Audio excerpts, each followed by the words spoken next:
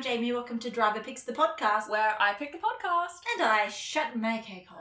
And today we are going to be discussing the Season 4 finale, so Season 4, Episode 22, Lucifer Rising. We are joined by very special guest, Naomi. Hello. Returning. I'm back. Very excited to have you here for the episode. So, guys, what did you think? I'm just gonna put it out there. Watching this episode made me think that maybe someone, when they were on like writer's strike, just read like Good Omens and they were like, oh, you know what we should do? We should have both the angels and the demons both gunning for a war. And I know what you're thinking. And you're thinking, Jamie, you said this would be really interesting. And you would be incorrect. What I said would be interesting would be if the demons wanted to maintain the status quo and were like, quote unquote, the good guys and the angels were the bad guys. No, they've just made both of them the bad guys. Okay. Which is different. Okay. But I still would argue that it's interesting that they had the angels also gunning for the war. Because they framed it the whole season as if the angels are the good guys. And if you're paying enough attention, you can tell that that is incorrect. You can see it. You can guess it. You can figure it out. It's just, this is where we get the reveal that, yes, that is the case. So I would still argue it is interesting. It's just not interesting in the way that you were hoping. Yeah. Which is fair. Other thoughts? How do we want to go about this? Well, I kind of took notes in order. I love that. So, for you. We also take notes in order, but we never go in order. That's the key. Yeah, it's been a while. I don't know how you guys structure or not structure this.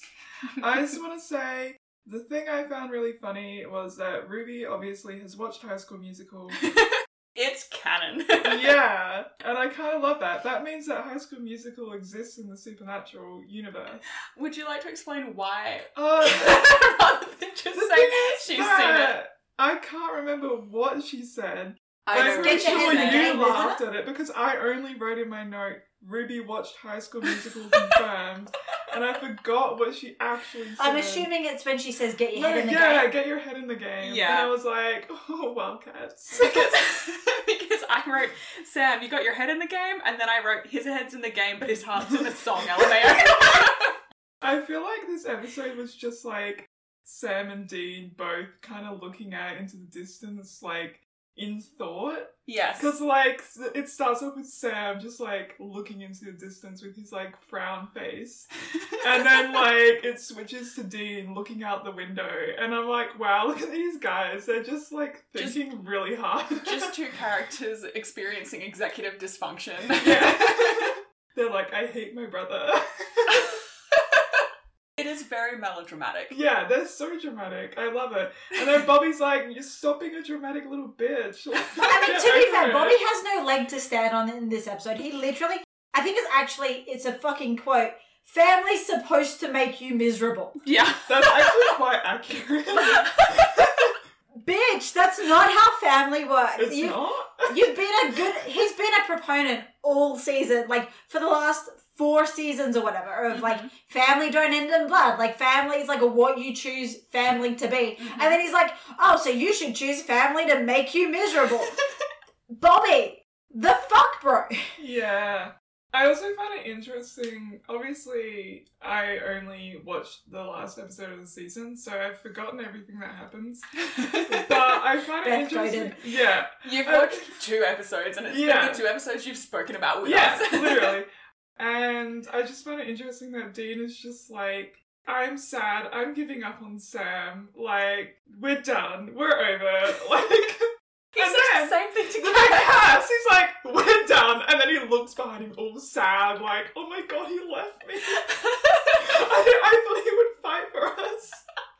He's gone. You're so right. Yeah. So, here's the thing about Bobby. So, obviously, Dean is, like, having this, like, moment, and, you know, Bobby's, like, trying to talk him round, and he's like, he's my blood? Is that what you were gonna say? And I was like, damn. Alright, we're taking some real literal interpretations here, baby boy. And then he says, I tried, and Bobby's like, so try again! And I'm like, wow, Bobby is, like, really leaning into this passive aggression, and I'm obsessed with it. Yeah. Love that for him. And then Dean does the whole, like, Sam never wanted a part of the family, hated it growing up, ran away first chance he got, and, like, we'll get more information about that later down the track, but I think it's basically just highlighting, like, Dean's anxiety surrounding abandonment, which is, like, not unfair. I wonder why this dude who had his father leave him for weeks as a time at a child has abandonment issues. It's Wonder a they- mystery. Wonder where they could stem from. Literally. Then he says, I'm not even sure if he's still my brother, if he ever was. And that's when Bobby loses his shit. Yeah. And I'm like, yes, Bobby, tell him he's stupid. Yeah.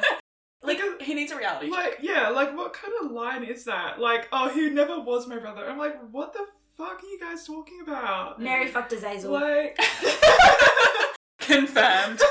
Dean's like, I did an ancestry test, Bobby, and guess what? Also, I love Bobby just, like, having a fucking fit. It's like, I'm gonna shove all this paper up the gut. Like, do you think after, like, did Dean or Bobby, like, well, Dean wouldn't have picked it up because he went to the room. Beautiful room. Yeah. Oh my so God. did Bobby have to sit there picking up all the paper that he threw off the Dean's table? been kidnapped by the angels, and Bobby's like, well, I guess I'll clean my office. Wait, no, Bob Ghost Janitor. We Bob haven't Ghost had Janitor. Bob Ghost Janitor for so long. Oh my goodness.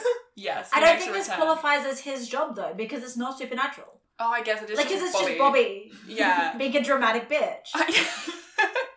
That is such a funny Wait, concept, though. what if Bob Ghost Janitor is Bobby's cleaning persona? Oh, okay. Like, he just kicks in whenever there's a mess.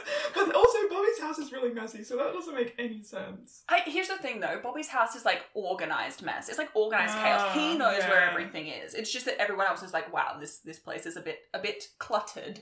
Just a tad. Just a tad. But I just really hope those papers were in any kind of order.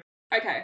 Before we get off this topic, though, I do want to talk about Jensen's facial journey when Yeah. Bobby says, oh, boo-hoo, I'm so sorry your feelings are hurt, princess.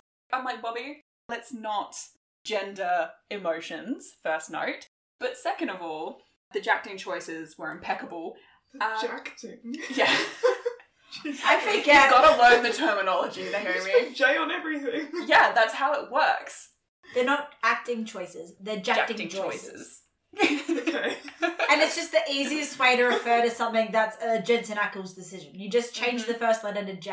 Mm-hmm. What if you can't? What if the first letter is already a J? We've never run into that. We've never run into that issue before. I can't think of any words that start with J. I've seen people come across the issues of gender, Yeah. because gender is pronounced like a J, but Yeah. I've never had any other That's because particular... he's a JB gel. Oh, what? The cogs whirring. A baby girl. A JB gel. Oh. Yeah. Naomi's like, wow, I remember why I haven't been here in weeks. Actively avoided this room. I think Jamie has slipped down the slippery slope of Brainwaves? insanity. Since I've been here, you've become a lot worse. So.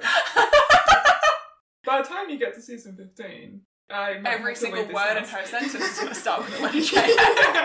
I do also want to touch on the part of this scene where Bobby says, you sound like a whiny brat. No, you sound like your dad. Oh, And he's like, your dad was a coward. He'd rather push Sam away than reach out to him. You are a better man than your daddy ever was, which weird use of daddy.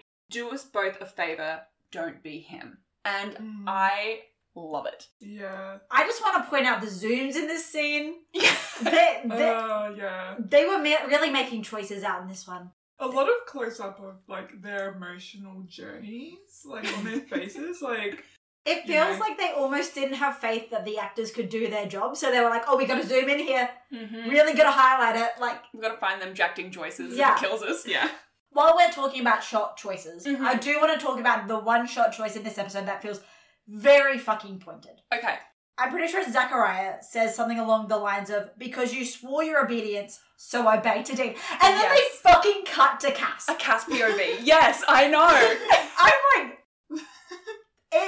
I realise that this podcast is not visual. You cannot see my facial expression there. You can't see Jamie's But- jacting. They're like, okay, we're going to talk about obedience and swearing allegiance and therefore that being the reason that you should obey. Uh-huh. And then they're going to cut to Cass. Uh-huh.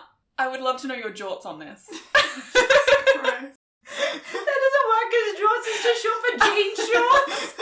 I would love to know your thoughts on this. I feel like I understand that, like, for anyone who's just, like, casually watching this, like, that's a very subtle way to indicate, like, what's going to happen at the end of the episode, which Yeah. is Cass is going to disobey. Mm-hmm. Like, I understand that, but for someone who's actually watching it and, like, taking notes, it feels so fucking pointed. Like, Yeah. And, like, I understand that that's, like, a dichotomy that not a lot of people have. Because, like, if you're just watching this show, it's just a shot. Like, you're not gonna Imagine that being you for a moment. Imagine just perceiving Supernatural and not being weird Imagine about just it. turning the TV on and watching an episode of Supernatural. Crazy. As it airs in, what season is this? 5, 6, 7, 8... 2009. Yeah. What was that? I think Twilight New Moon was coming out. I love that is your measure of time. Yeah. Anyway. I mean, given what we learnt about her Edward Cullen poster, it's... I actually have a point about Twilight in my notes, so it's really well, weird. maybe we'll let Jamie finish Yeah, and then we'll absolutely. go straight into that. Yeah.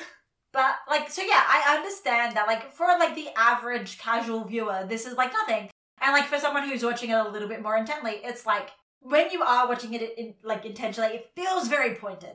Like, it's very much, like, not subtle. But it's also, like, incredibly subtle. Like, and I know that I'm just being, like, insane about the TV show Supernatural because I have a podcast about it.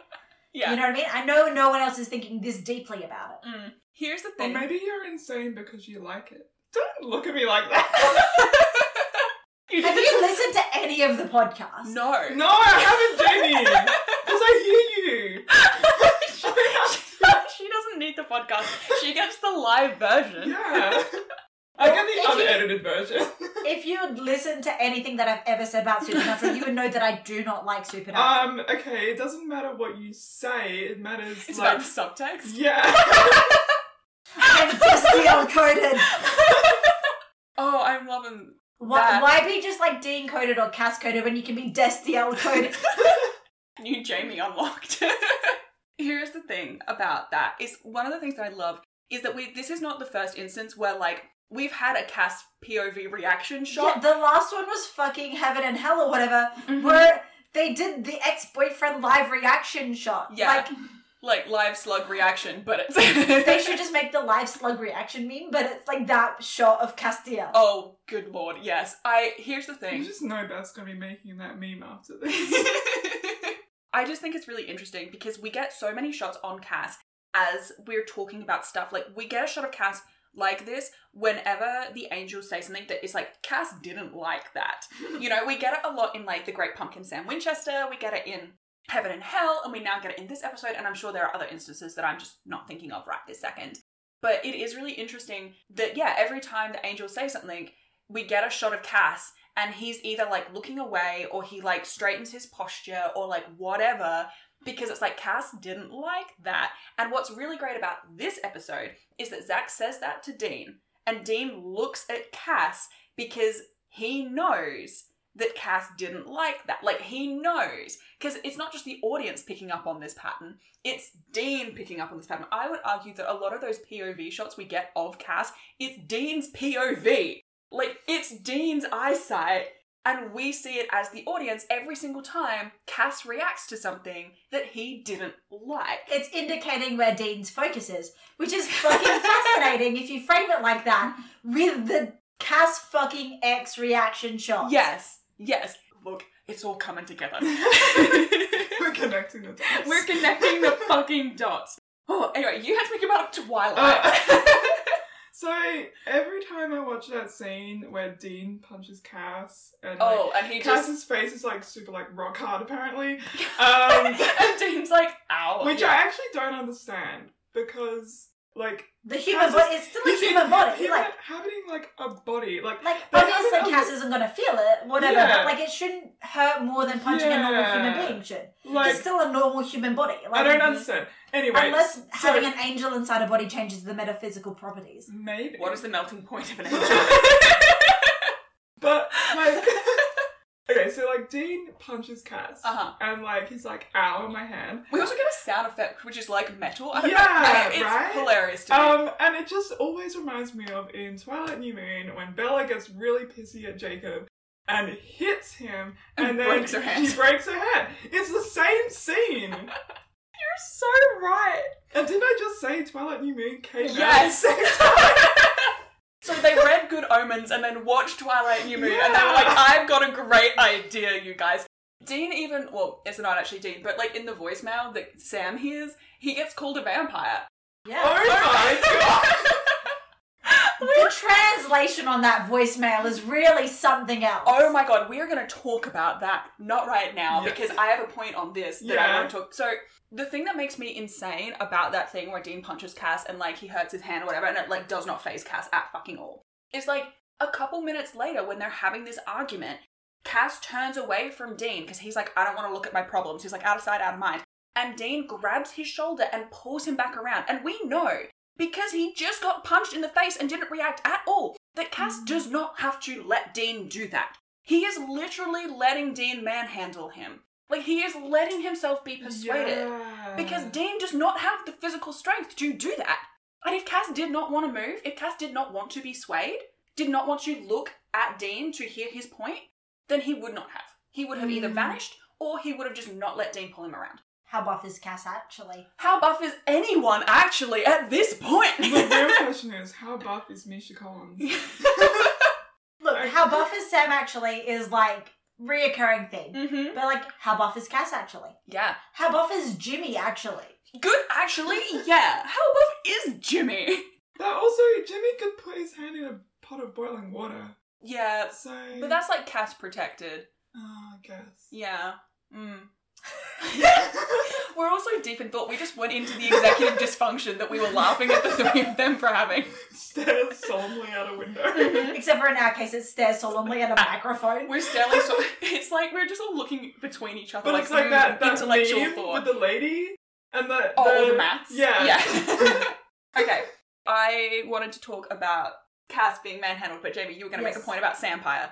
Oh, I was just saying, like, the translation of that voicemail is really something else. You know what it reminded me of? It reminded me in the Iceman Job of Leverage, where Elliot walks up and he's like, tell him I'm gonna, like, if we get out of this alive, I'm gonna kill him. And then Nate just goes, he says hi. Yeah. It's just the opposite It's of just that. in reverse. Like, Yeah. Okay. Here's the thing about that scene. That voicemail, and it's like a minor spoiler, but it's not. I'm assuming it never gets addressed. No. Sam never knows what Dean says. Oh, does he not check the second voicemail? There is no Oh, second because of the- voicemail. No, so basically, Oh, because of the Dean coverage. rings and Dean... Right. Coverage, yeah. And, like, here's the thing, because, like, Dean rings and Dean's presumably somewhere in heaven. Or, like, some other plane of existence. I'm assuming he's not on Earth anymore. Well, Like, he's outside of his coverage zone. They're not on Earth because Earth would be dangerous because they're about to start a massive fucking war. So I'm assuming that basically what happened is, like, they let Dean record the voicemail, but then whatever that was completely erased, deleted. And they were like, oh, this is a great idea. We can drive Sam further off the edge by This is the making tipping it point. sound like Dean has fully, like, Cut him out. like, washed his hands of him, decided, no, that's put it in the too hard basket. You've gone into the category of things I can't save, Save. therefore have to kill. Yeah. Yeah. You know my fanfic that I have that you can't read because it's spoilery? Where it's like they watch the show and, like, whatever. This is why I started that fic. This scene. Because I was like, Sam needs to hear that voicemail and also Dean needs to hear that voicemail. Because neither of them fucking know what the voicemail was. Like, because, like, Dean knows what he said, Yeah. and Sam knows what he heard, but they are not the same thing. And yeah, so Sam, from this point on, exists the rest of this fucking show thinking that Dean said that stuff. And, like, Dean goes the rest of the show assuming Sam heard the thing that he actually said. And so you're writing a fic about this. You haven't reached this point yet, though, have you? No. Because So you wrote an entire fic and then you never got to the point that you actually wanted to write. Look, it's not abandoned. I just started running 3 different podcasts and then I had a different outlet.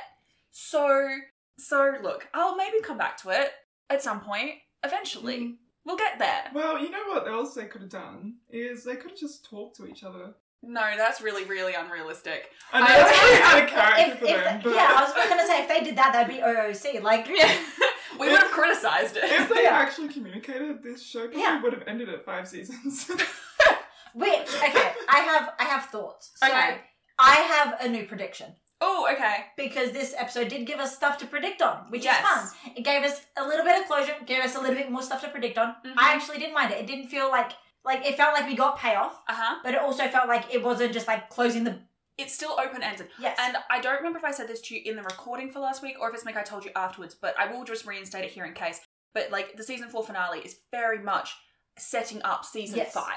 And I actually think it was one of the this is the 4th season finale of Watch of Supernatural. I would argue that's maybe the best one so far. Yeah. Like, it's definitely the strongest in terms of, like, actually giving us, like, plot answers while also not completely screwing over the next season. Like, it sets up enough while also giving you closure on enough that it's, like, I think it's nice quite balance. satisfying. It doesn't feel like you're just slogging through a whole bunch of, like, setup. Like, you know what I mean? So, I have a theory about how season 5 is going to end. Oh, love that. Because Dean essentially gets the proposal that when they win the war, he will be rewarded with, like, peace. And all that sort of stuff. Yeah. So I would argue that logically, the way that it's going is sort of that, like, inevitability of, like, the Angels are going to win, Dean's going to win, and Dean's going to be rewarded. Mm-hmm. And the reward for Dean will be being able to reform the world as it was. Okay. Like, so that's what he's going to choose for his reward. Mm-hmm. That the world sort of goes back to what it is. The status quo.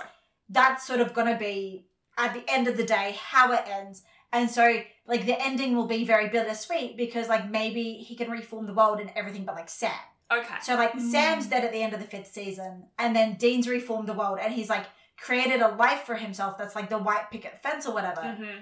But it's, like, it's hollow and fake because it's not actually what he wants. It's what he thinks he should want. It's, like, the best they could do, but it's still sort of hollow because he's lost so much. Like, he's no longer the same person. Like, it's...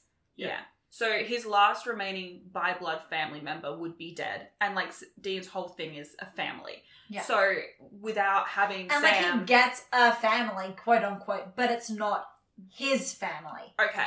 It's sort of the family that he's forced to have because he has no other options. Okay.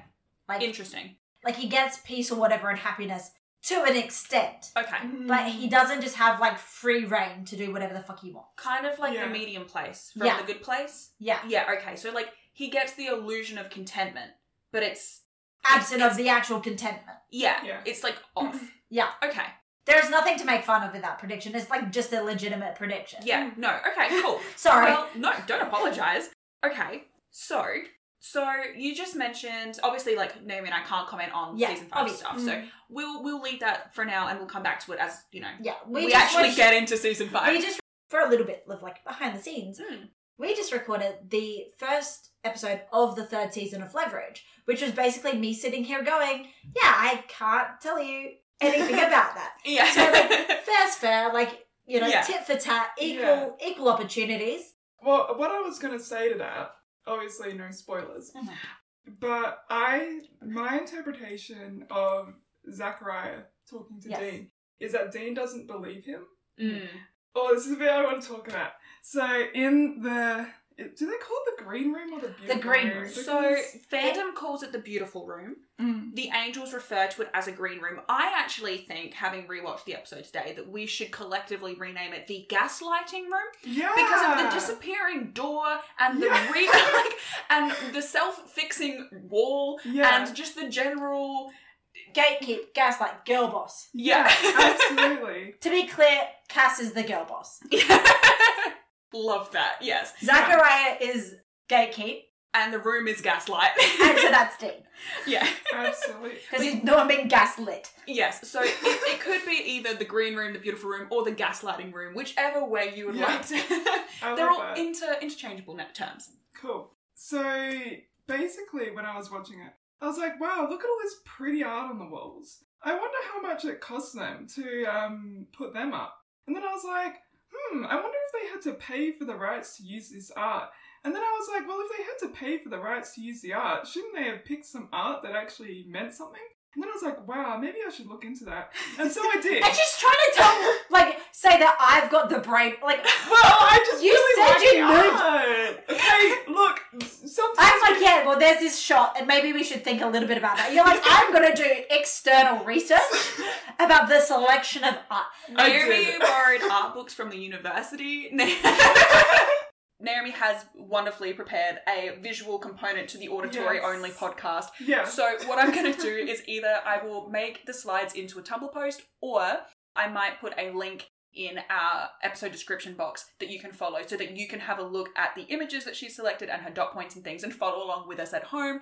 Honestly, this is way more prepared than we ever are. yeah, this is more organisation than has ever gone into an episode of our podcast before. Wow, I love This is that. also the most preparation. This is why I wanted to come. I maybe we won't phrase it like that. On to the episode. I don't think that helped. To talk about the art. Yeah. Usually what happens is I have notes in my notes that say Google this before the episode. I even actually have a note about that right now. And Did I you did Google not. it before the episode? No. Yeah. I was about to Google into, and I didn't end up doing it because I was really lazy last night, and I was like, oh, I'm doing this all last minute. But I was going to look into the Protestant church, and then I thought, nah. Oh yeah, look up Protestant Reformation. And you just didn't. Nah, I couldn't bother. Alright, well there you go. If anyone's looking for any more reading, Yeah. suggested recommended reading. You know what's funny? Two of these paintings, they are from like the Rococo period, and the Rococo period is like the slut era of art. Basically, a lot of rich people were like, I want porn in my house. And then they paint a lot of nude women, and it's all very like highly sensual, sexual, like flirty kind of vibes. Okay. So in the scene where Zachariah is talking to Dean, so there's like two paintings behind them, and then in the middle there's like a pastoral kind of landscape scene. Those two paintings on either side are like the Rococo period paintings. I'm sorry, not to derail your point, Yeah. but you've just said basically that they wanted porn in their home, so they painted naked ladies. I'm just getting vivid flashbacks like 3 hours ago when you said you wanted a picture of a naked lady above your couch. Look, like, not to shade you directly or anything, but like also... I also think they're really pretty paintings. It would just she just wants to fill the space. Yeah, I'm just trying to fill So the you're in your space. slut era, is that what I'm getting I'm from? always in my slut era. What was it last time? Oh, all you need is a leather jacket and a pixie cut, and they're all golden. Yeah. I can help with one of those two things. I don't know if you're offering to cut her hair or to lend her your leather jacket. It could be either, but you're only implying you'll do one of the two. Basically, they're standing in front of these paintings, and this is the painting. If you can Is this see slide it. 1? Are we going in order? I mean, I kind of skipped over one slide. Let me talk about the first painting that you see. And this Well, this is the podcast! This is the most structure we've ever had, No. quote unquote us. I told I mean, you guys. it is the most structure we've ever had, but it's also Still our podcast. still our podcast. Like she's like, yes, I come prepared with slides. I'm like, that's great. But we're going to look at them out of order. But we're going to look at them out of order. It's exactly our podcast. We're like, we have all these notes in order. Let's not follow the order at all. Let's talk about them willy-nilly. Yeah. I'm not very good at coherency. That's it. Let's, for the sake of anyone trying to follow along at home, maybe let's talk about it chronologically. Okay. So the first painting you see is called Landscape of the Nymph Egeria Mourning Over Numa. Don't ask me who Numa is. I can't remember. Some guy who died. Anyway. He's dead, why do we care? Moving straight on past that. Yeah. Anyway, so Egeria is basically associated with like prophecy and wisdom, which kind of ties into the whole thing of like Sam and Dean have these roles that they had to play that Heaven is like, you know, do this shit. And then the next one you see is this painting that's from like the Rococo period of Dean looking at the blind man's bluff. Oh, the And name is Dean? No, Dean is looking at it. Oh, okay. Yes, it's called Blind Man's Bluff. And it is like super like flirty and like kind of kinky.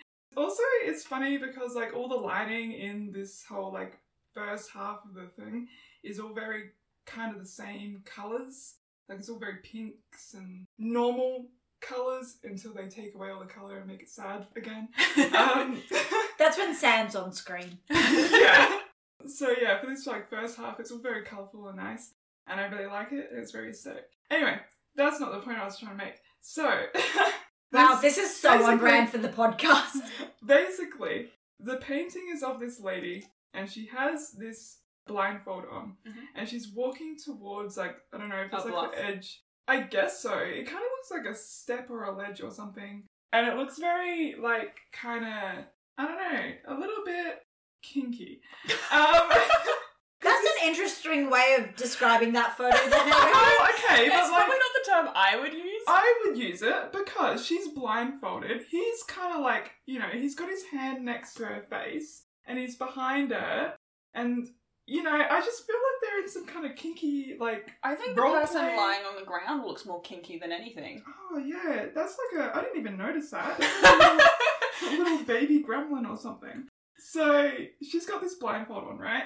And it's kind of, when you look at it, you're like, oh no, she's going to fall. What's going to happen? But if you look closer, her blindfold is actually kind of lifted up so she can see out from under it. Like she's looking out from under the blindfold. She's cheating. So yeah. That's how I used to play Pin the Tail on the Donkey Oh. when I was a child. You little cheat. Yeah. God. That's not what you're meant to do. I know that. I think I did that too, though. Don't fucking call me out when you're just as bad. Actually, off topic. But when I went to school, I remember in year 9, they made us put blindfolds on as like a trust exercise. Oh my god, yes. And walk around the school, and we had like steps. Like a lot of steps.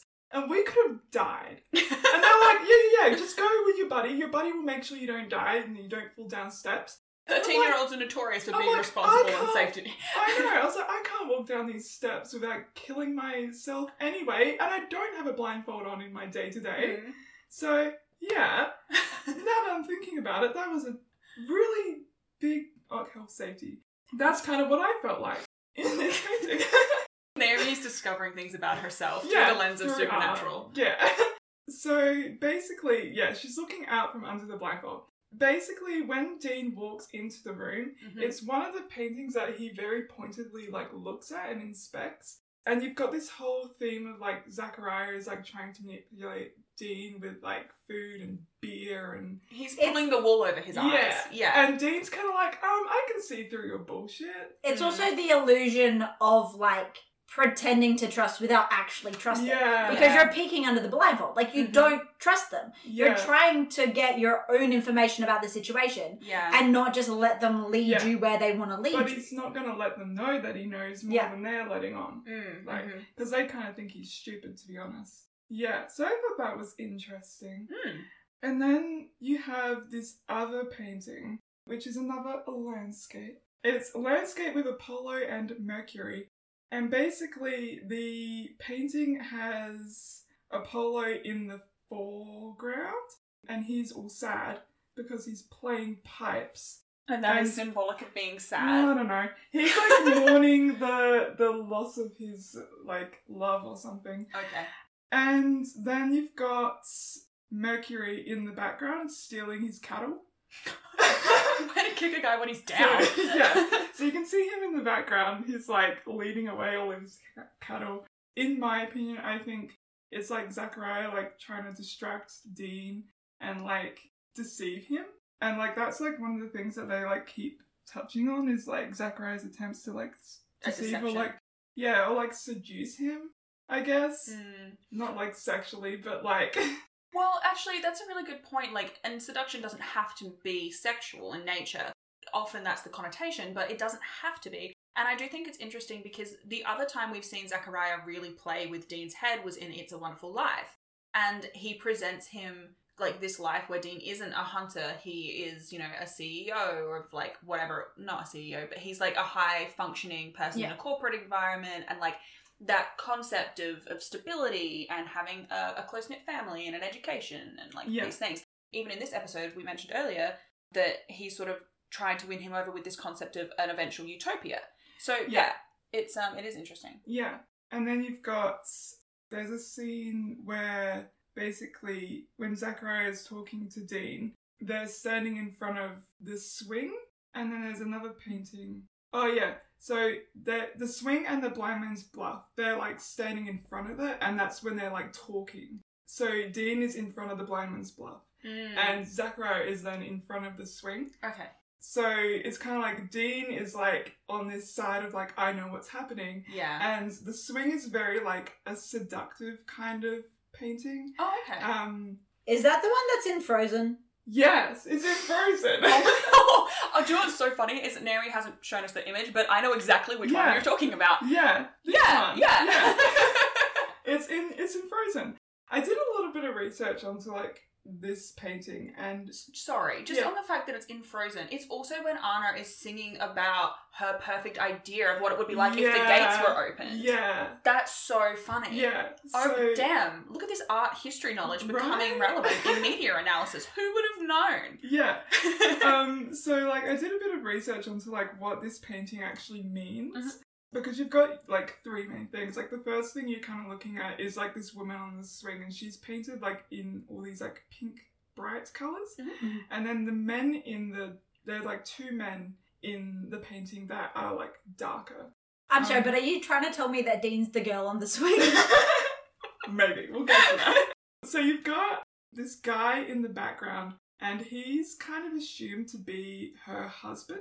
And he's pulling the strings that, like, make the swing go backwards and forwards. Make it swing. Yeah. And then you've got a guy, like, lying down in the bushes, and he's, like, looking up her skirt. It's Supernatural back at it again with the misogyny button, like... Literally! So, from memory, this, like, painting was commissioned for someone who wanted to, like... I think they wanted to allude to an affair. So that's why it was painted, but... Interesting choice! Yeah.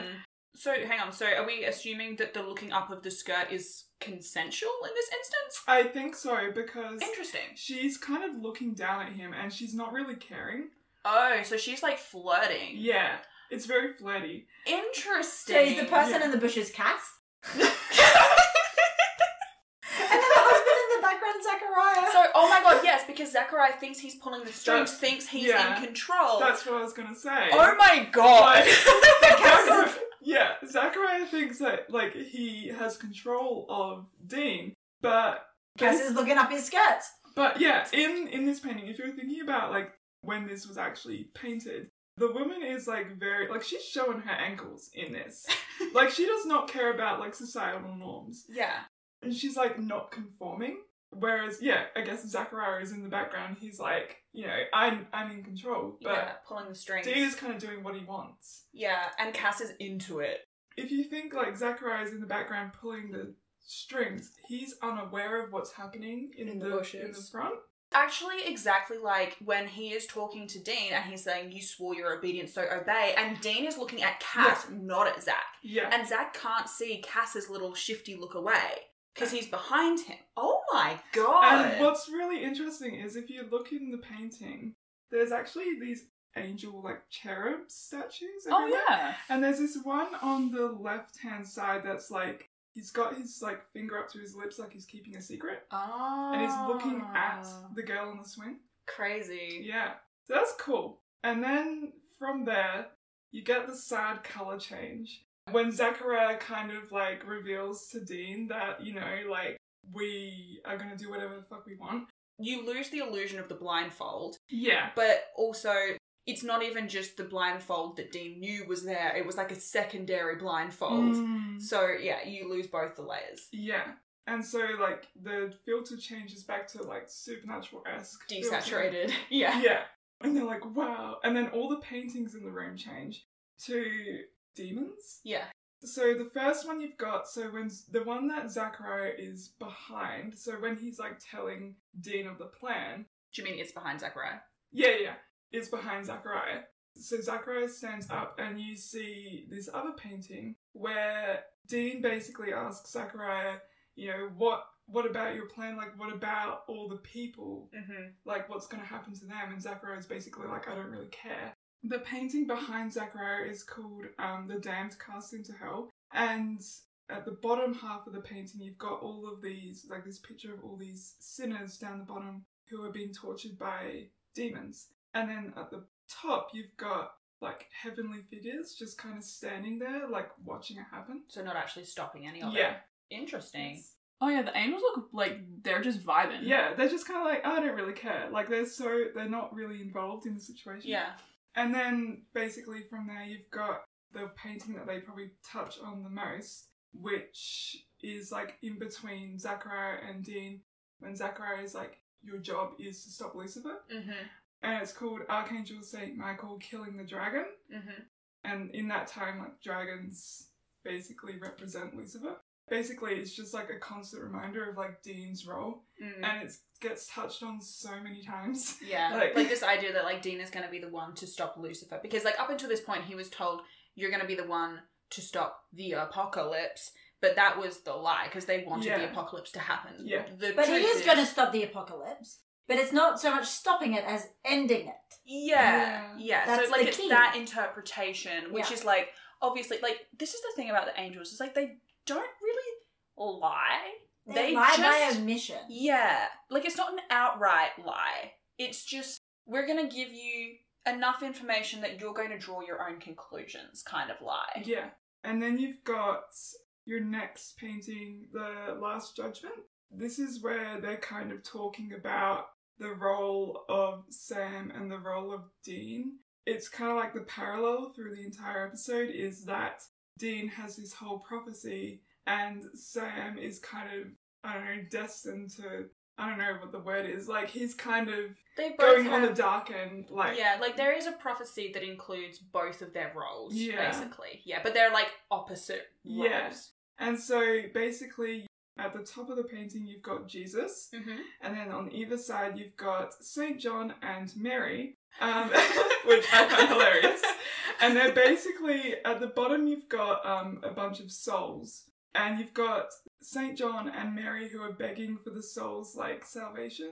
That's so interesting. Yeah.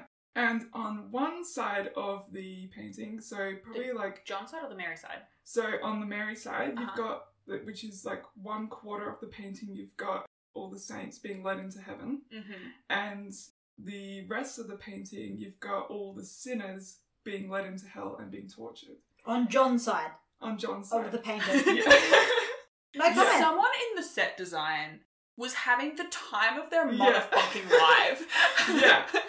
And that's actually really interesting because, like, I was going to bring it up later, but the convent that they talk about in the episode that we see Azazel at and that Sam, Ruby, Lilith and Dean end up in is St. Mary's Convent, which I was like, well, that seems intentional. Yeah. You know, like they didn't just pick that name from nowhere. Yeah. So the fact that not only was it St. Mary's Convent, but we also had a image that not only depicted St. Mary, but also St. John. Yeah. Wild. Yeah. Yeah, and I guess it also, like, parallels, like, the prophecy of Dean is going into, like, this salvation and he's being promised Dean all is of Mary these... coded and Sam is John Yeah. coded. Oh my goodness. Yeah. It's like they listen to the podcast. Literally. So I thought that was really interesting. One of the last paintings that you've got is where Cass is kind of telling Dean that he and Sam are going to be at peace if they, like, carry out Heaven's plan. And Dean is kind of like, I don't believe that. And painting is called Hell, and it's a bunch of, I think they're demons being tortured, and it's really kind of gruesome. Dean kind of, like, glances up at this painting as Cass is trying to tell him that they're going to be saved. Because Dean doesn't believe that. Because he's like, well, Zachariah has kind of shown me that he doesn't care what happens to us. He's just trying to meet his, like, end goal. Yeah. So they're the paintings. Amazing. And yeah. Thank you for this artistic deep Yes, dive. they definitely, they do mean things. Crazy. Which, I know. It's a level of intentionality that I never thought Supernatural would be able to do. Yeah.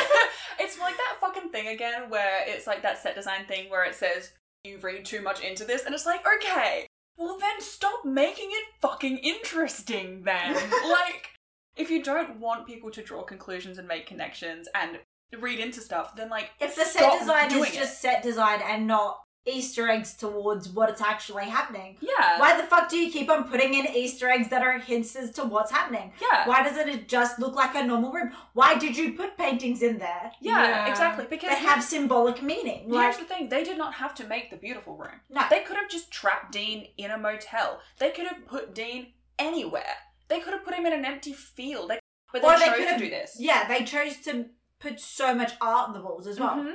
And, like, they didn't just choose, like, abstract art or anything like that. No. They chose... intentional art, and, like, art, like you pointed out, that changes. Yeah. Like, as soon as we get the reveal from Zachariah, everything shifts. We lose the rose-coloured glasses as the audience, and everything gets desaturated again. The art completely changes. Like you say, it goes from, like, the soft pinks and greens and blues to this, like, intense reds and oranges, and, like, obviously the subject matter also changes significantly. Yeah, I think it's also cool that they kind of place the paintings behind the characters. Yeah. Because it kind of shows what the character is thinking or like their intent. It is very It's fascinating. cool. Yeah. If it wasn't intentional, why did it change? Is sort of the key, really, for this one. It's like if you were just sticking art in a room to make it like the beautiful room or whatever, to make it like, you know, meant to be like peaceful and calming and like all of that sort of stuff. Why does it change when the actors drop? Yeah. If it's just for decoration, Mm-hmm. why does it change? And the thing is, like, when Dean is first in the room, the idea is they're trying to distract him. They're trying to, like, make him comfortable. Like, they have the burgers that are his favourite from when he was 11, you know, and they have the beer, which actually, I'm going to get into that in a minute, but, you know, and so if everything is designed to make Dean comfortable, then, like, this room is not the kind of room that Dean Winchester would be comfortable in. Like, we've seen in season 3, Red Sky at Morning, and like he's put in the fancy suit and he's like, I'm uncomfortable and I don't know how to behave in this environment. And like, obviously, like, you know, he would be able to act enough to get by, but that's not what's going to make him comfy. It's not familiar. They could have whacked him in like a dive bar or something. Like, yeah.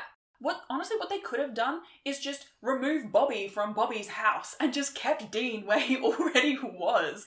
They could have done that, but they chose to put him in a room. They chose to design the set like this. Like, there's a fucking harp in there. Yeah. You know? Like, I was going to say about the harp, like, they use that as, like, the jail kind of... the bars. Yeah. Yeah. I remember when I was watching this and I was like, oh, these burgers look really good. Like, I know Dean's like, I'm not gonna, you know, be swayed by the angels, but dude, I would be eating these burgers. Okay. I actually do want or to... do the angels operate by Fey laws? Oh, okay. See, this is what's interesting here, right?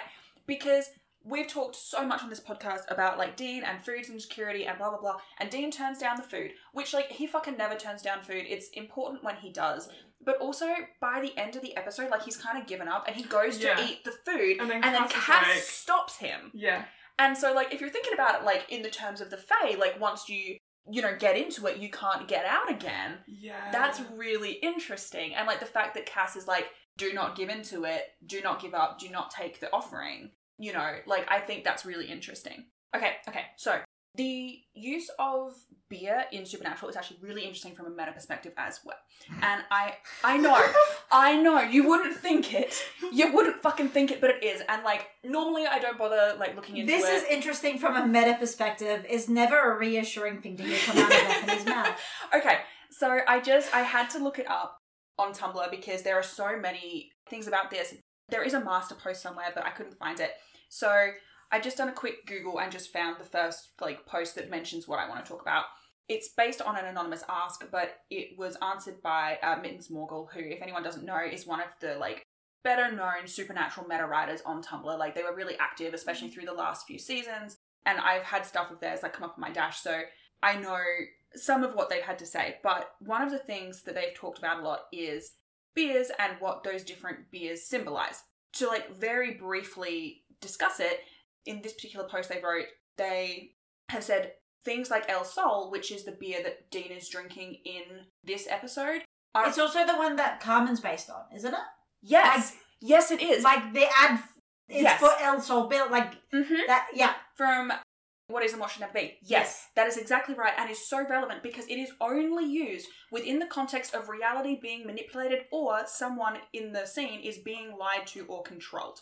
So, like, there is no scene in the entire rest of the narrative where we see El Sol where it doesn't function as this specific sort of red flag.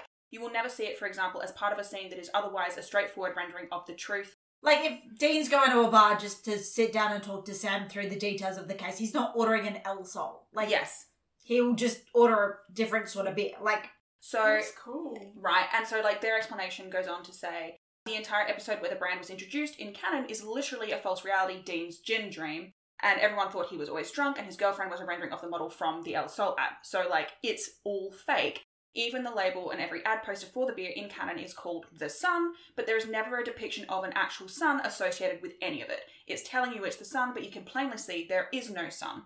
It is fake through and through. So, like, the fact that that is the beer that is used in this scene actually means something. Like, so much thought went into this set design of this one fucking room. Yeah. And it's just so interesting. And this is something that you can track through the rest of the show as well. But just the fact that they've used it in this scene, I really wanted to talk about it. Normally I don't, because there are so many, like, they drink beer all the time, Yeah. and so it's, like, hard to keep a track of all the different ones, but this one I definitely wanted to touch on. And I would recommend, if you're interested but you haven't seen the beer theories before, you should check it out, because it is really interesting. That's cool. So much thought. I one room. know, it's crazy. Wish they could have applied that to the rest of the show. Yeah, right? Like, it's kind of like, you know how we had that joke about Shadow, and it was like they used the entire lighting budget on that one fucking episode? Yeah, it feels, the same. Okie dokies. So, we've just spent so much time doing analysis on the whole set and everything. Did we have somewhere that we wanted to go with, like, the plot or a character thing? I want to talk about Sam, because we haven't really done that. I feel like Sam has, like, they really portray the younger sibling thing really well, because for those of you who may have younger siblings, I feel like it's just this really annoying thing when you're the older sibling and you tell them that they are incorrect or they are wrong. And they're like, no, I'm not. I know more than you. And then they go and they do their own thing and they end up being wrong anyway. And I feel like Sam does this whole, actually, probably the whole season, right? Yeah, and I was just like, oh, this is so annoying. And then I was thinking, so at the end of the episode, where Sam's like, oh my god, I was wrong. I was tricked. What? I never saw that coming. And Dean is like there with him. I was like, oh, dude, if I was Dean, honestly, screw what Bobby said. I think I would just be so mad. I would just be like, no, like, I'm leaving. Like, he already Plot broke up. twist, Dean walks He away. already broke up with Cass. But also, I was 100% right. Yeah. The angels can't kill Sam. No. They physically can't, because Sam has to be the one to kill Lilith. Yeah. So they cannot kill Sam. Yeah. So their threat is empty. Mm-hmm. Completely. Like, it is fully bogus and made up. Yeah. But it is also true of what you were saying about, like, the demons back in season 3 being like, well, they've tried to welch on the deal, so why isn't Sam dead? And it's like, well, because they also wanted Sam alive. So, like, yes, you've been right this whole time about that. They couldn't, no one could kill Sam. The reason why the demons wanted Dean dead and Sam alive is because if Dean is dead, the angels don't have their special little blowbow to fight in the apocalypse. But also, Dean had to be in hell to start the apocalypse, Yeah. which we now learn, like, the angels That's wanted why anyway. the angels didn't step in and save Dean Mhm. before he started the apocalypse. Yeah. That's why they waited. That's why it took them so long to save Dean from hell. And this is, like, getting probably, like, a little bit ahead of myself, but, like, why they sent angels they considered disposable. Because, like, it didn't matter, really, if Dean got out. Because he'd done the bit that they needed him to do, and it wasn't urgent that they get him out. They just wanted him out before the apocalypse actually started. Mm-hmm. So that they had their... They're opposing... Yeah. Yeah. And it also makes sense of why the angels were like, we're going to frame it as, like, if you don't stop Sam, we're going to. Because that was not a threat. That was a tool that they were using to drive a wedge between them. Exactly. So, I also want to talk about Sam for a hot minute. Here's the thing. I'm gonna harken back to, was it episode 13 of the season, After School Special, where we were like, Sam's like floppy hair, floppy morals? That's come back with a vengeance. Because the demon who is like Lilith's like personal chef, I think is how they The describe her. floppier the hair, the floppier the morals. Exactly, right? Dean has short hair.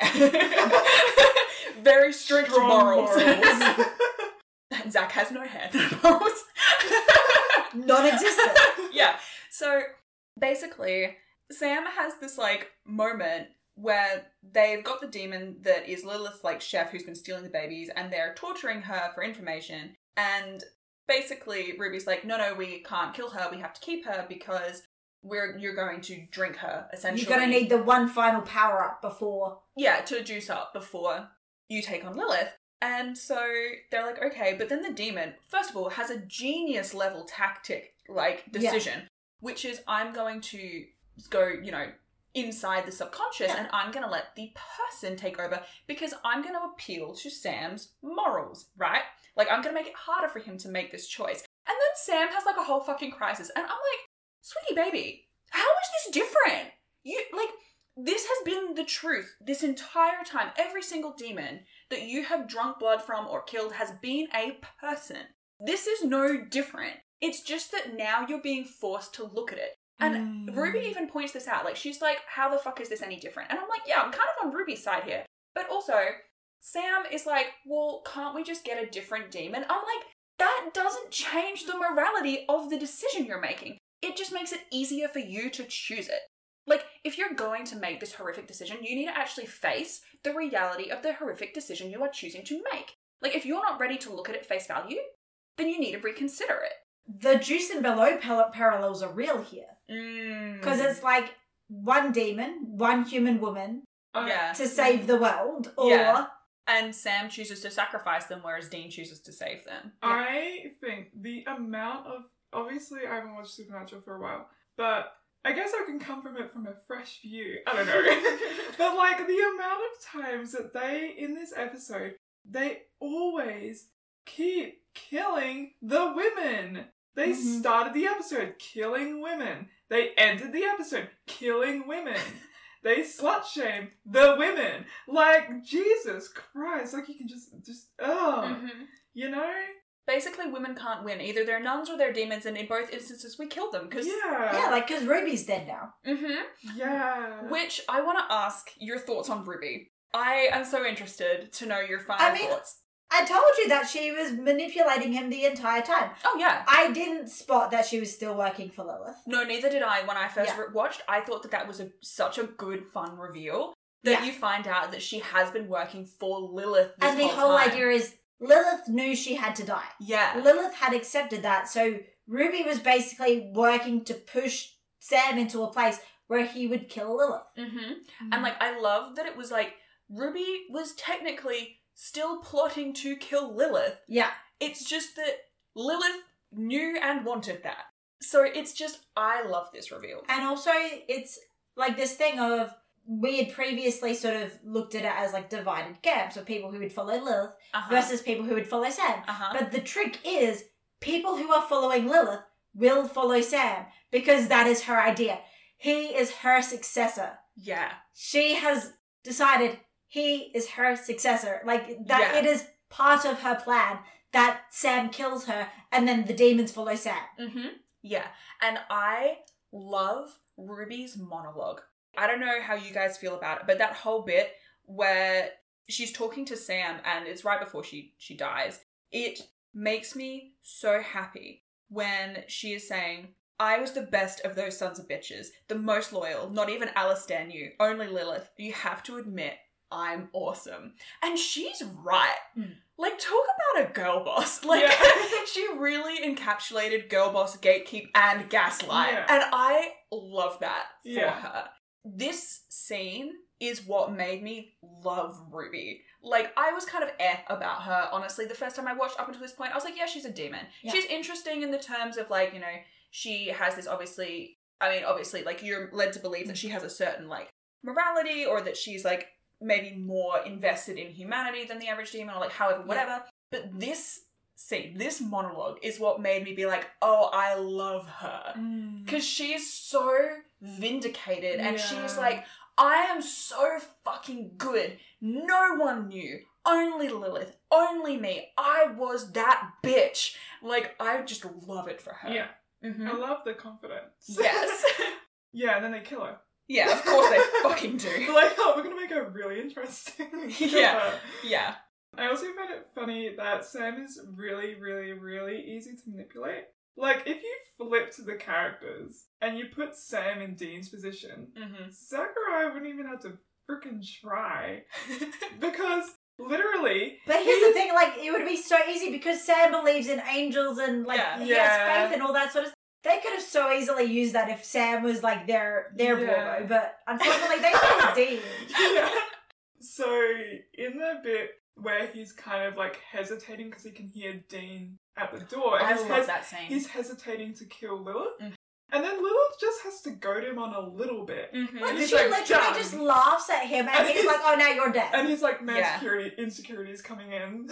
Yeah. Have to kill. It reminds me of when he kills the Crossroad demon and he gives the excuse because she was a smartass, I think it is. Yeah, exactly. But here's the thing, like, Lilith specifically says, you turned yourself into a freak, a monster, and now you're not even gonna bite. And, like, the use of freak, the use of monster, It's like recurring. playing to his insecurities. Yeah, and... it's so specific. Yeah. Like, she really went for the kill. They can read him like Literally. a book. Mm-hmm. Although, here's the thing, right? Ruby also says, and it is written, that the first demon will be the last seal. And I'm like, guys, maybe you should have fucking read up on the Bible. Like, maybe you should have checked this. For all of the investigation they did into the seals, and all the checking they did when, like, weird shit was happening, I'm like, did you not pull up a list? Yeah. Did you not make a spreadsheet? Like, you could have just, like, you could have figured this out. Yeah. Like, it would not have been... Do you know what I mean? Yeah. You really could have foiled Like, them if you just did some heaven fucking and hell. background reading. The Bible? Nah, why would they? I was also gonna say, Sam's laptop must have a really good battery life. Because he just takes that wherever he goes, and usually he doesn't have, like, a cord or electricity. And I'm just thinking, my laptop doesn't last that long. Like, where is he charging it? If he's, like, driving around with Ruby... And mind you, this is like in 2009. Like, laptops were worse then. I don't know, man. This is the real we question. should be talking about. And he doesn't even have, like, one of those, like, packs, those battery pack things. I don't even know they were invented back Look, then. I don't think they were a thing. here's the Yeah. thing. Convenience. You're watching Supernatural. I've got to be honest. They really exhausted their brain power on the art. I don't think Look, they were that's thinking fair. about That's fair. laptop battery life. But also, like, where he was, would he even have had Wi-Fi? Well, that's the thing about Sam. That there's like this fandom joke that Sam just has like Does he have a his- Wi-Fi chip? Did he get the COVID vaccine? There's like a fandom theory that like Sam just has like a magical innate ability as part of his powers that he just has access to Wi-Fi at all times. Did they have, like, data back then? They would have. I don't know anything about But it was very 2009. slow and very expensive. Okay, one other thing that I wanted to talk about with Sam is that we have a direct parallel to Mystery Spot again, which is in Mystery Spot, and I actually did ask you about this at the time of the episode. The spell that Bobby says is needed to kill the trickster, it requires like so much blood that it requires draining a whole person, basically. And Sam's like, all right, let's do it. And Bobby's whole thing is, I thought that you would stop at draining the life of an innocent person. And I asked you, do you think Sam would ever reach a point where he's that far off the deep end that he would do that? And you were like, no. Like, it's so far from where Sam is. And you were right. At that point. At that point. But I think it's so interesting that we get here and Sam has changed so much in that span of time. Like, if you think about season 1 Sam for like half a second, and then think about season 4 finale Sam, different fucking person. Like, he's changed so much. And his morals and things have shifted so far that he's almost unrecognizable. I just wanted to point it out because it is literally the exact thing from Mystery Spot. Like, that is the exact progression that we had. Like, it's the desperation of Sam. I don't get why his solution wasn't, why don't we just find another demon and half drain each of them? Same amount of demon blood, but you don't kill the host in either situation. Well, look, he wasn't a math student. No. To be fair, He was neither Lloyd am I. Stanford. Or he could set up a, like, demon blood bank. Which his eyes went black, so I'm Yes. assuming he's now fully demon. Well, Or that's at least some sort of half demon hybrid thing that's kind of... Look, if they only did the 5 seasons and it ended with the 5 seasons, I would assume that like there would be a chance that they'd leave Sam as a demon. Mhm. And that like at the end of the series he would still be a demon. But I'm assuming because it ran for 15, at some point they work out how to turn him into a human again. Or Sam's just a freaky demon for the rest of time. I don't think they're going to do that. I think if Sam was a demon forever, that would make it a bit easy, wouldn't it? Because Sam could just do whatever he wanted because he'd be super powerful. That's true. And then he'd be who Ruby was pretending to be. Demon with morals. Floppy hair, floppy morals. The key is he's still got them. Like good old Zacky boy. Saki boy. What is it that Dean says? The sweet life of Zach and Cass. Yeah. Which I love that he makes that joke and then they make a point out of them both being like, what the fuck is he talking about? I'm still really offended. Like, Zach is the funniest member of the garrison. I don't know what the fuck Cass was on about it being Uriel. Like, Yeah. that is fucking, like, wrong. One thing I like every time I watch this, I'm like, the dialogue sometimes really gets me because no one talks like a normal person. No, Dean is incomprehensible in any normal context. It's like if you were to do like a chart, Dean would be at the top of incomprehensible pop culture references. Yeah. And then it kind of like just slowly trickles down throughout all the other characters. I think Sam is probably at the bottom. He's the most comprehensible? Well, Sam doesn't really It's like a stuff that spectrum much, of does he? incomprehensible, but it doesn't go from most comprehensible to least comprehensible. It's like, how comprehensible are you in different ways? Yeah. It's like incomprehensible because of pop culture references. Incomprehensible because of law references. Yeah. Because you've got Ruby making High School Musical references. Ruby's down with the kids. I would say that Zachariah is probably out of the angels making the most like kind of pop culture-y kind of references. Mm-hmm. But it's pop culture to them, so it's like the Bible. Imagine if they did that. While we are talking about Zach and Cass again, I do want to just touch on the part where Dean wants to talk to Cass, right? And Cass like shows up, but he shows up as Dean is like literally just going, huh, and like tipping an angel statue off of the little pedestal, and it smashes on the ground, and he just kind of watches it happen, and then it cuts to Cass, who's just watched him do this, and he's like, you wanted to see me, and then Dean does the whole like, oh, what? That must have been like that the whole time. I don't know what you're talking about. Cat behaviour. Yes, Dean Winchester, actual cat. But I do think that is fascinating. Like, he literally tipped the angel off the pedestal, and then they have the funniest little like petty bickering back and forth where Dean's like, I want to like do this thing, and Cass is like, you're not allowed to do that, and he's like, okay, what about this thing? No, you're not allowed to do that. I just think it's very fun. I think it's funny to think about. So when Dean tipped the statue off and it broke, and then he saw Cass, like what was going through his head? Like, was he like, oh my god, I hope he doesn't hate me? Because he was very, like, you know, like, if it was Zachariah, he wouldn't care. Actually, that's a good point. Because it was Cass, he felt bad. He was like, I hope I didn't hurt his feelings. I'm kind of, obviously, like, sorry, this is derailing again. No, obviously, like, the last seal that needed to break was Lilith dying. Mm-hmm. Does that mean that the only time they possibly could have killed Lilith was before all the other seals were broken? If Lilith died before all the seals were broken, would it still hold? So I think because the prophecy, because like the concept is that the prophecy cannot be changed. And so the idea is like that it was always going to play out like this. Lilith was always going to be the final seal. And that makes sense because for her plan to work, or for all of their plan to work really, if she died early, then there's no one to really lead the demons correctly, I suppose. Like, no one really knows the full plan except Lilith and Ruby. And people aren't gonna, like, they're not gonna listen to Ruby. Because what the fuck does she know, right? Ruby's been a traitor now for how long? Exactly. So it probably would have defaulted to, like, Alistair, or, like, because Azazel's also dead. And he didn't know the full plan. So, yeah, I suppose if they were actually going to stop Lucifer from being freed, it would have required killing Lilith at any point before this. And it just happens that, obviously, because Ruby was the one feeding Sam the information about the demon stuff. Of course, she wasn't going to feed Sam any information about how to kill Lilith before it was the right time to kill Lilith. Exactly. And, like, it also makes sense now, like, every time that Sam was like, well, let's go get it, and Ruby was like, no, you're not ready, was less about Sam not being ready, like he wasn't, but also about it's not time yet, because she's also running for Lilith. But it also becomes, like, the one time that Cass tried to warn Dean, like, one time that the angels were going to give them the correct information was the time that Cass got whipped back to Bible camp, as Dean would say. Yeah.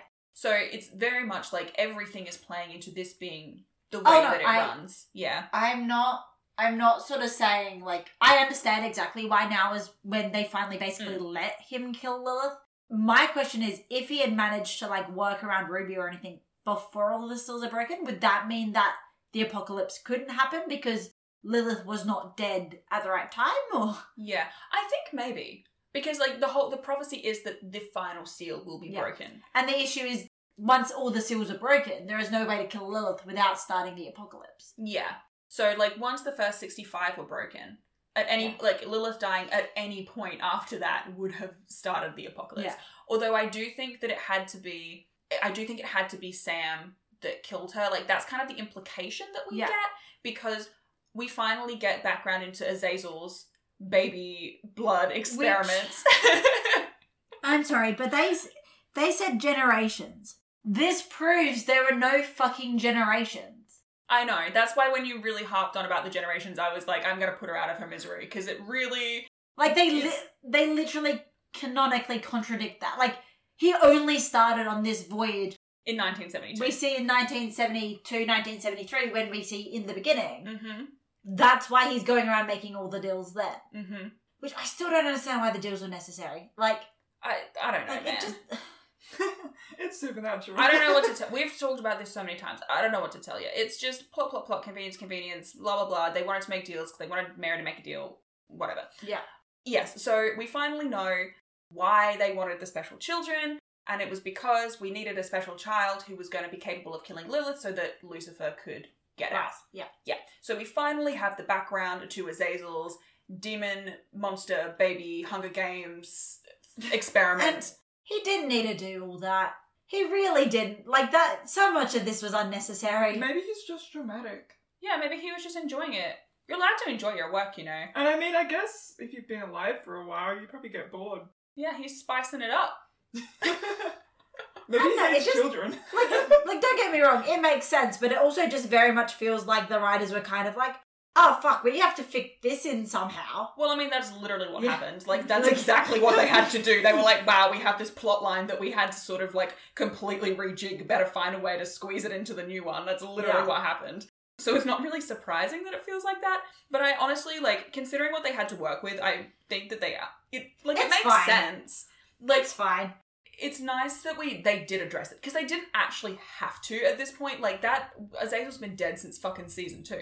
Like, we didn't need this, but it's nice that they did put it in, like, oh, there was a point to that. Like, it might not be the most satisfying point just because of the way it all went down, but I think that it's good that they did address it. It makes sense. Like, it's Yeah. fine. It does very much feel kind of like, oh, I guess we kind of have to, like, shoehorn this in somewhere. I do love that he says, thy kingdom come, blah, blah, blah, because it really...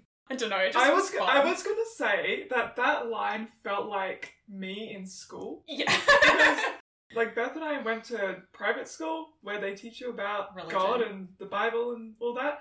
And yeah, I went to was just public like, school where you just learn how to get your ass beat on the oval and to smoke behind the gym. you learn life skills. But yes, no, it also made me think about, like, chapel. Yeah. And we're just sitting there like, yeah, blah, blah, blah. Like, alright, we get it. Jesus died for our sins. Cool, cool. They're really, like, laying on the whole we don't give a shit about Christianity kind of thing, but, like, also here's a show about Christianity, kind of? They're like, we want to use the aesthetic, but we don't want to use the law. Yeah, literally.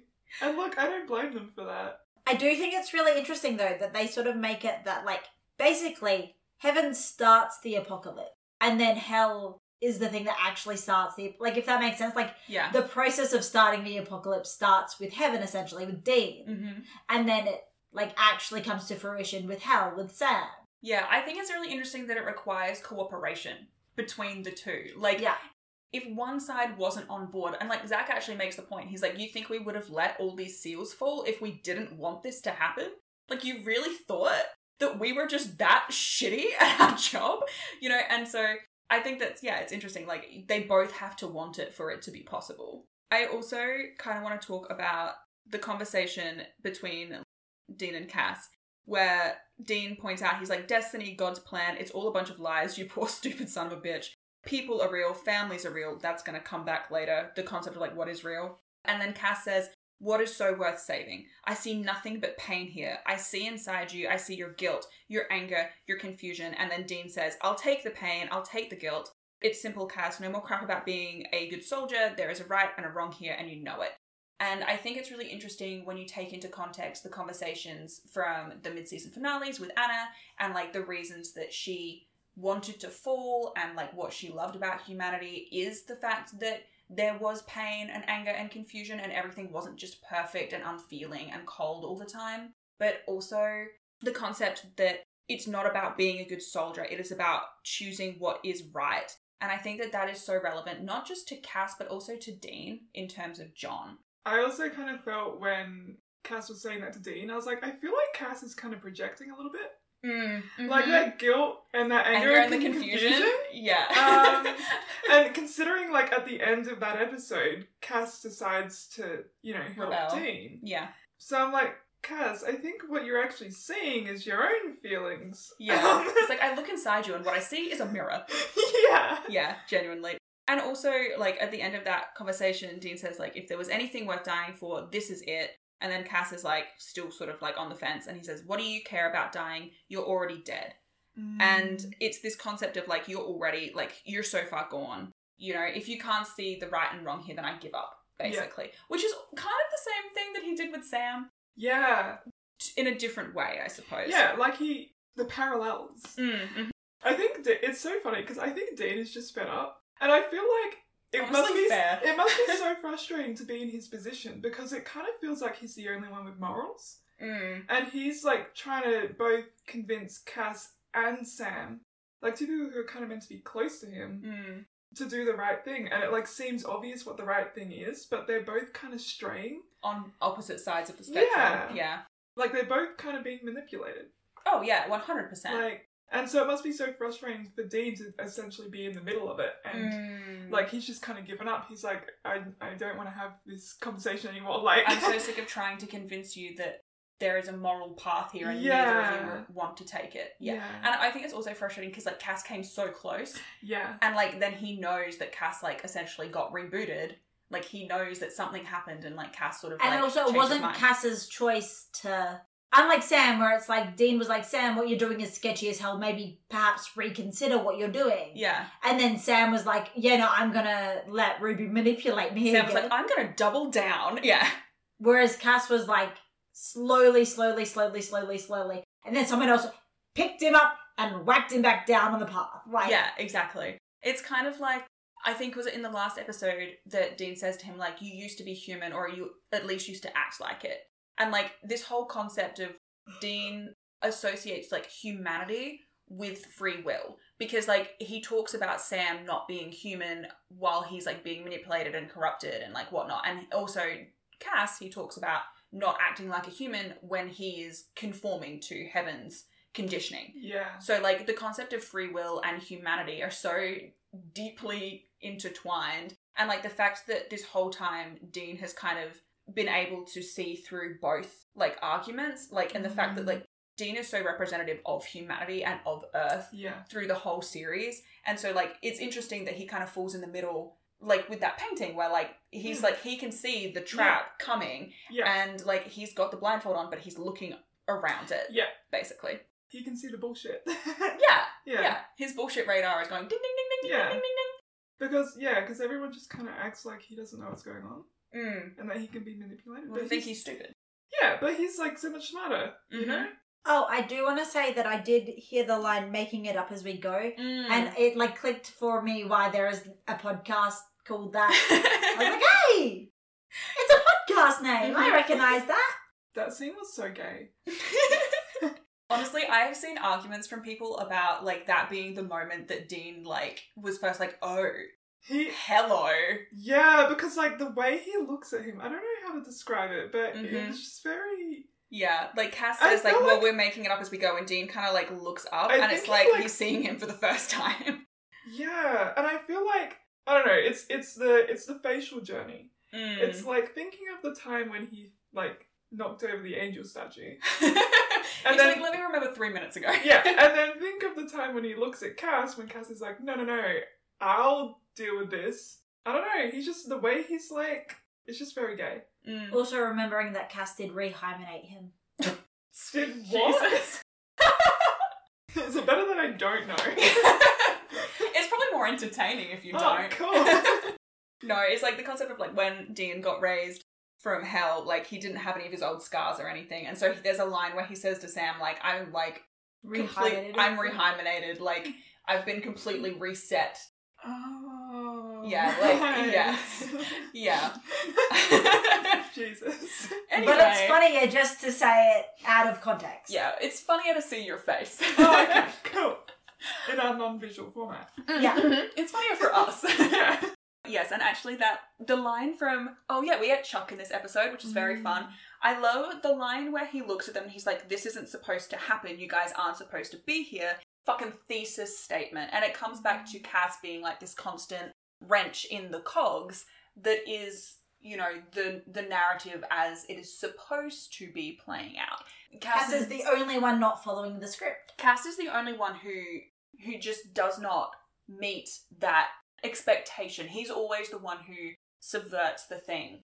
And it's so constant throughout the whole show. So yeah, that like moment is such a thesis statement, especially coming from Chuck, who like at this point in the story is a prophet. And he is supposed to know exactly what's going to happen. And we've seen it in episodes like The Monster at the End of this book, where what he's written, once it has been written, that's just how it goes. Yeah. But this episode, we see the computer glitching out. Mm-hmm. It has been written. So basically, the angels didn't really think about the fact that Cass would be swayed by his gay love for Dean. Yeah. They didn't see that coming. Yeah. Gay love can pierce through the veil of death and save the day. Yes, it can. But yeah, actually, I'm so glad that you mentioned the computer glitching, because if anyone isn't sure what we're talking about, the moment where it's after Cass has said, like, go stop Sam, I'll hold them off, I'll hold them all off, which, like, let's remind ourselves, this is Cass saying that he is going to stand in front of an archangel, previously described as heaven's most powerful weapon. Yeah. And he's like, I will take them on if it means that I buy you time to get to Sam. Yeah. And, I mean, Dean has literally just said to him, like, if there's anything worth dying for, this is it. And Cass clearly took that to heart. Yeah. And so he's standing there and he's saying he's going to do this. And don't tell me this is the first time they try to kill off Cass. well, I know they're not successful, but it will still make me sad. at this point, he was only supposed to be in 3 episodes. He is, like, really past his expected shelf life at this point. Yeah. AKA Misha moved into the set and then just refused to leave. Yeah. Like he's in the walls at this point. Yeah. Literally. He's not even scripted, he just walks on. That's why Chuck's like, you're not supposed to be here. He's like, I'm making it up as I fucking go. They just put him in a trench coat and let him run wild on set. Misha is not acting. Yeah. He's just like that. Yeah, exactly. So when you have the scene and the POV is from behind Chuck and Cass, and hilariously Chuck like puts his hand on Cass's shoulder and Cass looks at him and he like slowly removes his hand, which is so funny, especially with like the later knowledge that like that's his dad. Daddy issues. Then what you see is the computer screen, which previously had like, you know, the title of the show and like, you know, that it was Lucifer Rising and, you know, it's what Chuck's been freaking out about. You see it flicker and go out because that ending is no longer... It's being rewritten. The truth. Yeah, it's being actively rewritten. And it's not being rewritten by Chuck. It's being rewritten by Cass. Yes.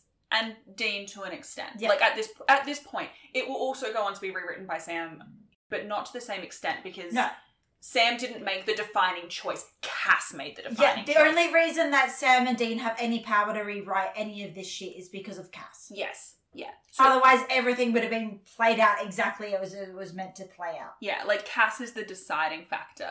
And it's so interesting, and we are going to come back to this so many times.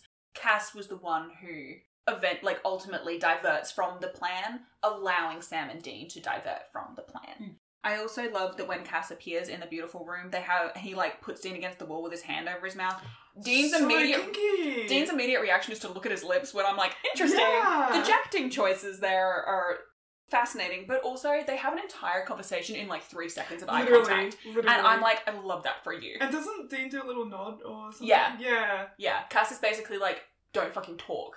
And Dean's like, okay. It's so kinky though. You guys just broke up like 3 seconds ago. Yeah, look.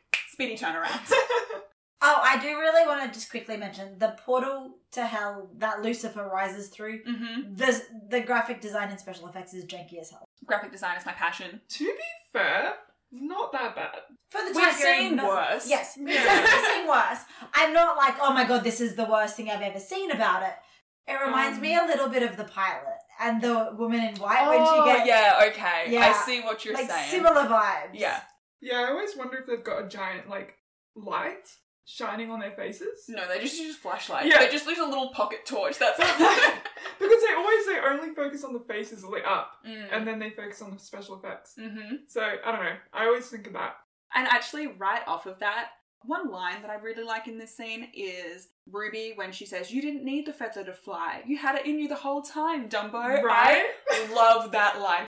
Something about the delivery, I just find it so satisfying. I think it's from that moment on, she kind of starts dying? No, I was trying to think of like the way she's acting is very like passive aggressive affectionate.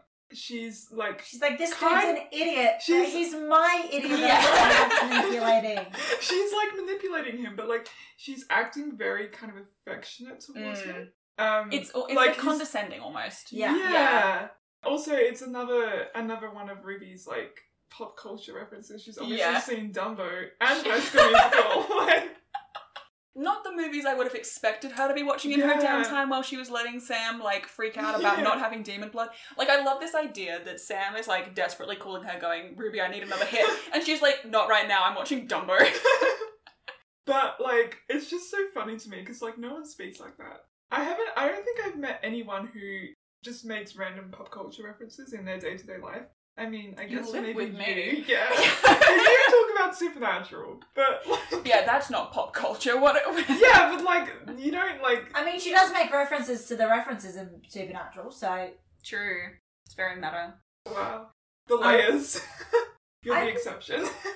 yeah, she's sort of treating him like that kid that you babysit. That's kind of dumb as hell, but you're kind of low-key proud of them as well. They're like 6. Yeah. And they've just finally learned to, like... Count or something. And I it's guess, like, because I'm just trying to figure out what she's trying to gain. Because she's already got what she wants from him. I guess she's got nothing to lose, so she's just making fun of him because she can. But it's also, like, I feel like Sam is now in this state of, like, I've really fucked up. And also Sam's about to become, like, really fucking important. Yeah, and so like, Ruby's here, like, coddling him, essentially. Trying to do, like, at least a little bit of damage control, but in the most condescending way possible. She's like, "Let me fucking humble you for a moment. Like, I realise that you just killed Lilith, but let me remind you that you're a dumbass." Like, I think she's on that, like, power trip at that time where she's like, "I'm so smart and you're so dumb, I can't believe you fell for this," kind of thing. I really love the effect where they've got Dean trying to get through to Sam and Ruby's like screaming and like Lilith is making fun of him and there's like the heartbeat pounding.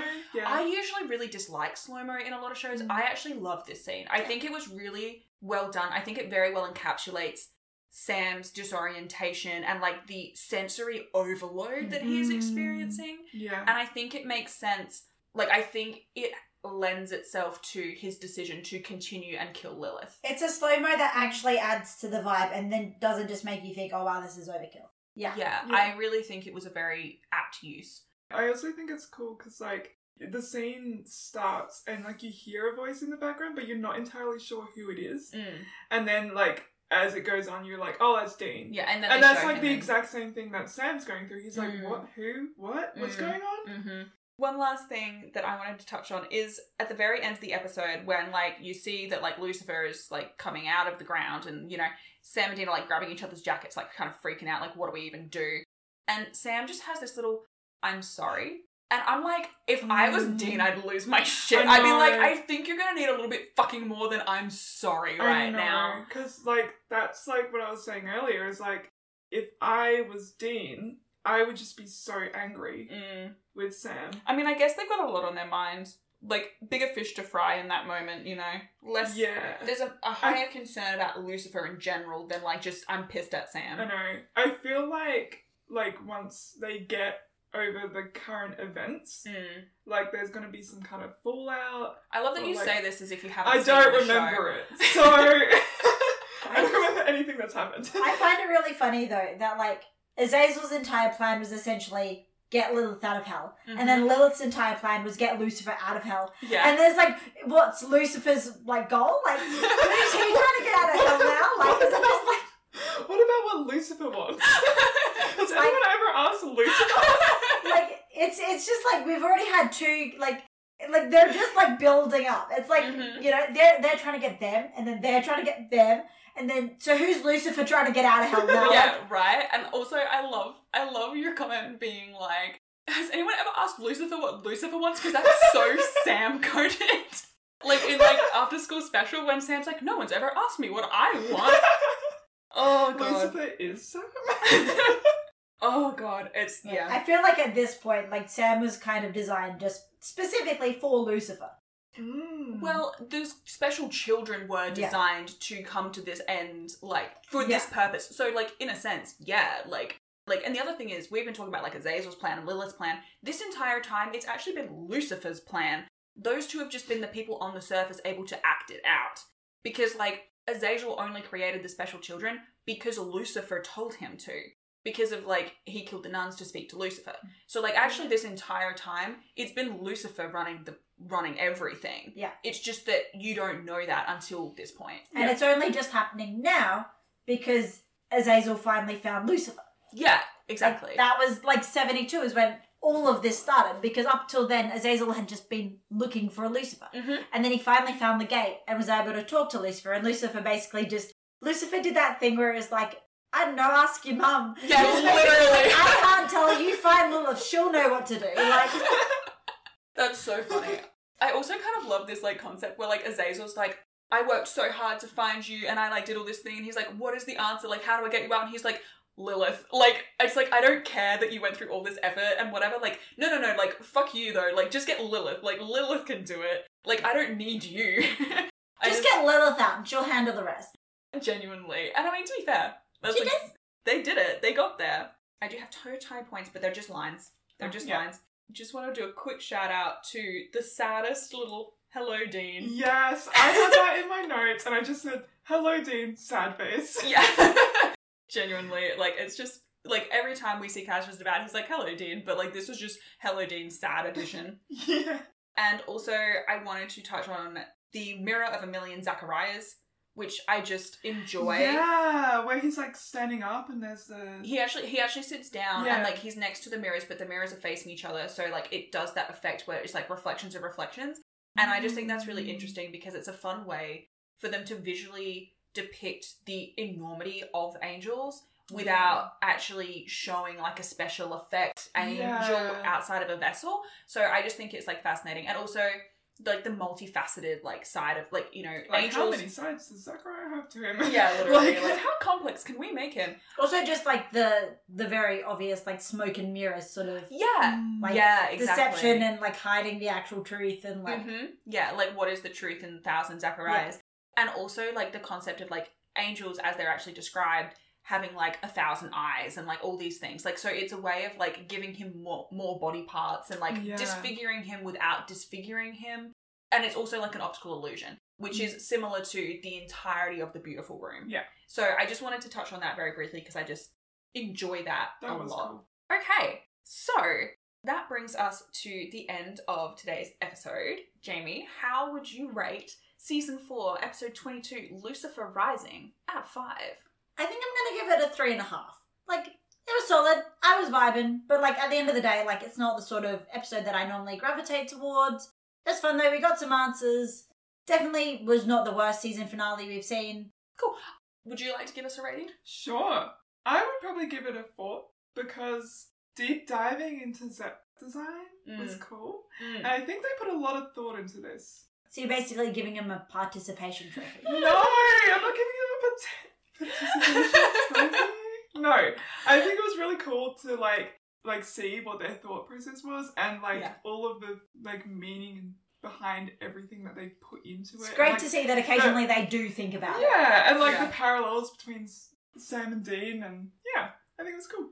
And also Cass being a sad baby and also a little rebellious teenager. I enjoyed that. He has so many angles. And the hamburgers look really good and I really want a hamburger. Maybe we'll go out for lunch after. Oh, yum. We'll go through the Macca's drive-thru. It will not live up to the expectation. They're really well proportioned hamburgers, you know? They're just... But also, okay, this, again, I need to make another point. But how much fucking beer and burgers did they think they needed to give Dean? But it's that fucking meme that's like, how much could one banana cost? $10? Literally, I was thinking about NASA being like, how many tampons do you need? Is 100 enough? Do angels not know how much humans need to eat? Like, probably I know not. Dean eats a lot, but he does not eat that much. And also, how long were they keeping him in that room? Maybe their plan was to get Dean drunk and in a food coma so that they could easily manipulate him.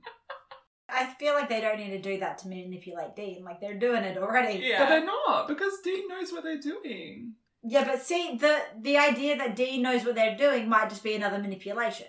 Oh, God. Because... This is like, you know when people like do reverse psychology and then they're like, reverse. I'm like, I lost track 3 reverses ago. I don't know who knows what anymore. No, but it's like that idea of like, So like it's easier to manipulate someone if they think they know it all, or if they think they've already... Which is exactly how Ruby manipulated Sam. Yeah. I would argue, though, that Do you Ruby is way better at it than the Angels. I think Zachariah didn't do that because I think he laid it on too thick. Like, I think once the room changed and you got all the demons, I think Zachariah was like, I'm really gonna try and sell you on this. You'll have 72 slots. Yeah. Like, or 72 versions or whatever it was. 2 versions and 70 slots. Yeah. Mm. Important ratio. Because they're always like, Dean really likes food, beer, and sex. Anyway, I was trying to wrap that up. Yeah. Next. I mean, that's the vibe for the Yeah. podcast. Next episode is titled Sympathy for the Devil. Do you have any thoughts, feelings, predictions, fears, hopes, dreams? Because it's also obviously the first episode of season 5. Okay, so I think we're going to meet Lucifer, obviously. They've just put him out of hell. Mm-hmm. Great. And I think he's going to be like a poor little meow meow. You know what I mean? Okay, love that. And so it's like, I think it's definitely going to be like, he's trying to convince Sam and Dean, but Sam especially, of like his plight, of like, he was unjustly thrown out of heaven and all of this sort of stuff. And he's trying to get Sam on his team because, like, mind you, Sam was, like, they specifically designed Sam to be powerful enough to kill Lilith. Mm-hmm. So, like, I think if anyone's going to be a genuine threat to Lucifer, it's going to be Sam.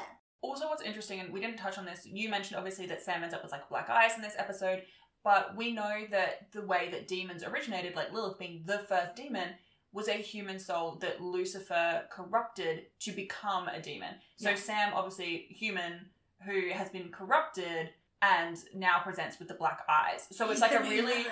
It's, well, you mentioned before, like, you know, that she set him up to be her successor. And I think that that's also like a really interesting tie-in. So there's obviously like all of this going on. It's the season opener, so I doubt they're going to do like a normal salt and burn with like plot in the background. I think it's going to be more plot heavy than is normal. Can you imagine if they literally did that? If they were like, anyway, so let's go hunt a vampire now. But the vampire they're hunting is Sam.